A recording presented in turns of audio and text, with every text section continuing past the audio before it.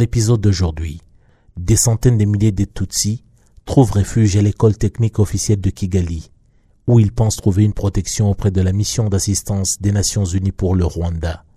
Au lieu de cela, le contingent de la MINUAR stationné à l'étau abandonne les victimes derrière lui, ce qui a entraîné le massacre de plus de 2000 Tutsis. Les massacres continuent à se propager et ont lieu dans les écoles, les églises et les maisons à travers les 4 coins du pays.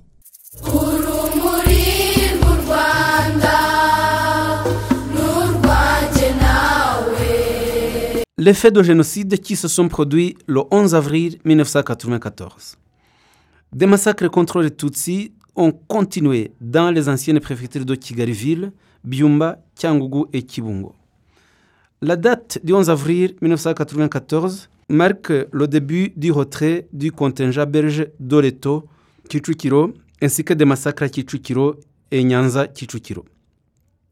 En effet, l'école technique officielle de Kigali, en sigle ETO, était gérée par les pères salésiens. Depuis 1963, les Tutsis s'y réfugiaient et y étaient bien accueillis et assistés. Dès que les Tutsis s'y réfugièrent, le 8 avril 1994, rassemblés dans ce même endroit, ils subirent des tirs.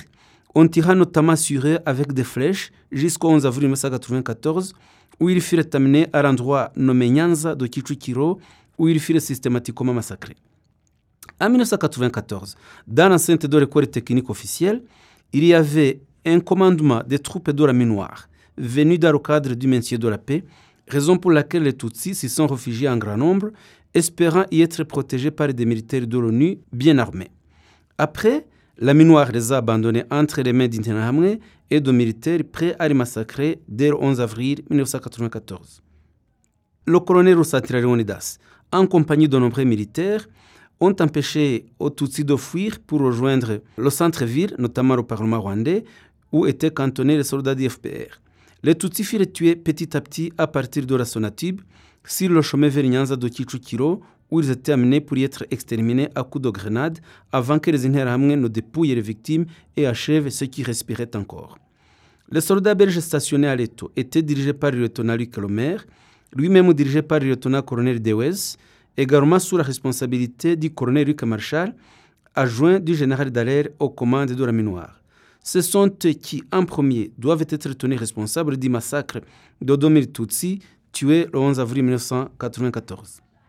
17 au 10 avril 1994, dans l'église catholique de Kiziguro, actuellement district de Gatsibo, les Tutsis s'y étaient également réfugiés venant de différents endroits.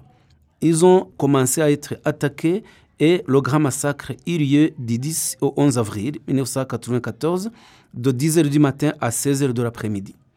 Ils furent tués par des miliciens conduits par l'ancien bourgmestre Jean-Baptiste Gatete, Rwabukombo Nesfor, bourgmestre de la commune Muvumba, Mwange Jean de Dieu, Sibomana Martin, qui était assistant du bourgmestre en commune Murambi, Nkundabazungu Augustin, qui était commerçant, Niyonzimadeo Gratias, brigadier communal, Munyakazi, qui était policier, Mbuguje Jean-Baptiste, qui était commerçant, Muganga Manasse, Mirasano, Biramahire Kaguru, Karekezi Augustin, Munyahoro Pierre Claver, Gakombe Balthazar, Gakwerera Loïse, Mutsinze Emmanuel, Karengera Paulin, qui était inspecteur des écoles primaires, Moussoni François, Manihura Habib, Kabarera Sylvain et bien d'autres.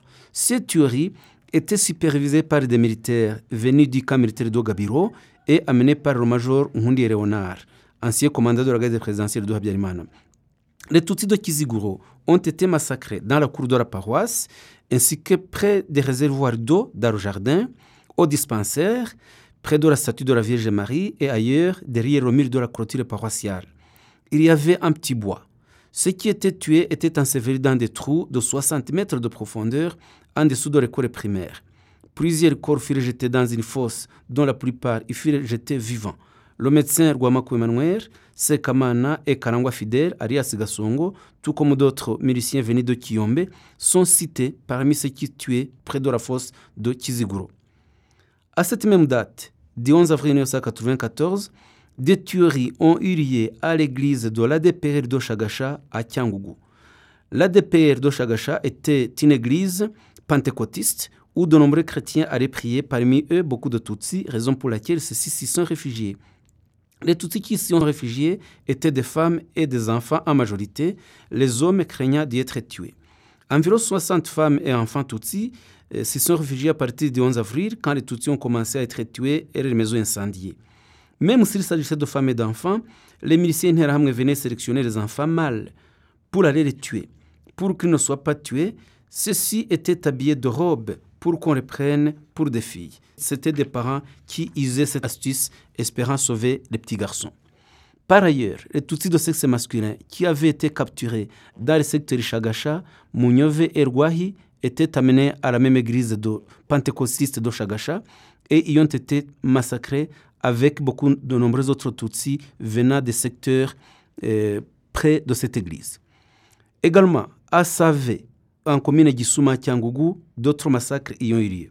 En effet, dans l'ancienne commune Gisuma, en secteur Ruharambuga, Serire Gihinga, préfecture Kyangugu, actuellement district de Nyamasheke, des Tutsis y ont été rassemblés le 11 avril, au nombre de 50 environ, dans la maison d'une certaine Mukandagara Odette. Ils avaient préalablement été encerclés dans cette cellule avant d'être tous amenés dans cette maison. Dans l'ancien secteur Nyamuhunga, cellules Kimhundu ont été également tués, plus de 1000 Tutsis qui avaient été rassemblés par les Interahamwe de cette localité. Les Tutsis qui étaient réfugiés à partir du 19 avril 1994 au soir, et après que leur nombre a été augmenté, ils ont tous été encerclés et tués le 11 avril 1994 en plein jour. Ils ont été tués par des miliciens venus des cellules proches de ce secteur et par des policiers communaux. Les Interahamwe étaient dirigés par le conseiller de secteur, Lujigo François. Les policiers communaux étaient arrivés préalablement auprès des réfugiés Tutsis, rassurant ceux-ci qu'ils venaient assurer les protections, alors qu'en réalité, c'était une ruse pour les garder ensemble pour qu'ils ne puissent pas fuir vers d'autres endroits comme le Zaïre. À la même date, 11 avril 1994, des massacres de Tutsis ont eu lieu à la paroisse Hanika à Kyangugu. En effet, à la paroisse Hanika, actuel district de Nyamasheke, secteur Machuba, près de 15 000 Tutsis qui s'étaient réfugiés y ont été tués dans les locaux qu'ils occupaient. Il s'agit des locaux des prêtres, le centre de santé, le centre nutritionnel et les locaux qui appartenaient à la paroisse de Hanika. Parmi les Interahamwe qui les ont tués figurent Alphonse, Arias Rasta, fils de pasteur qui était militaire, celui qui a tué à la grenade les Tutsis, nommé Ngoboka Savier et Gacheme, fils de Basabose. Celui-ci était un employé de Gatera Fabien. Parmi les autres miliciens, il y a Hatunguramye Joseph, Hanyurwa Valens, Nkerabahizi Oscar, Michel Bahimaya, Mukono, commerçant Kilambo, qui offrait de la bière aux miliciens pour qu'ils puissent aller tuer avec le moral haut. Les Tutsis de la commune Gatare ont commencé à se réfugier à la paroisse Hanika le 8 et le 9 avril 1994, au moment où ils ont constaté que les Hutus avaient commencé à former des groupes de tueurs et à dénoncer les Tutsis comme quoi ceux-ci auraient tué le père de la nation, autrement dit le président Habyarimana. Dès le 9 avril 1994, un jeune homme qui avait été tué à l'épée par l'un de ses voisins a été enterré le 10 avril 1994 dans la localité de Muramba à Gitwa. Les Tutsis qui ont assisté à l'enterrement ont été moqués par des Hutus qui leur disaient que désormais, ils allaient enterrer tous les leurs jusqu'à ne plus en finir. Le 11 avril 1994, le bourgmestre de l'ancienne commune Gatare, Lugwizangoga Fabien, est arrivé sur le lieu vers 10 heures de la journée. Il venait d'une réunion avec le préfet Manuel Bagambiki de Kyangugu. Quelque temps après, vers 15 heures, alors que le bourgmestre venait de quitter la localité, un groupe de tueurs, sur ses ordres, attaqua les réfugiés Tutsis et les massacra tous. Parmi les tueurs figurait une femme Dino de Margarita, qui avait été conseillère avant même le déclenchement de la guerre en 1990 et qui était réputée pour avoir fait emprisonner de nombreux Tutsis sous le prétexte faux qu'ils seraient des complices des Inkotanyi. Enfin, à cette même date du 11 avril 1994, à Midiho, Kayonza, de la préfecture de Kibungo, au secteur Mukarange, y ont été tués plus de 200 Tutsis qui s'étaient réfugiés à l'église anglicane de Nyagatovu et à la tête des tueurs, il y avait le commerçant Kanyengoga Thomas du centre commercial de Kayonza. Malheureusement, jusqu'à aujourd'hui, aucun corps de toutes ces victimes n'a jamais été découvert et toutes les recherches menées à cet effet n'ont abouti à rien.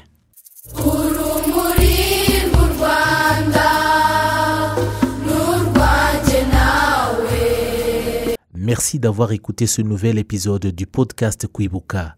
Comme toujours, assurez-vous de nous laisser un commentaire sur ce que vous avez aimé sur le podcast et partagez-le avec d'autres personnes qui seraient bien intéressées à l'écouter.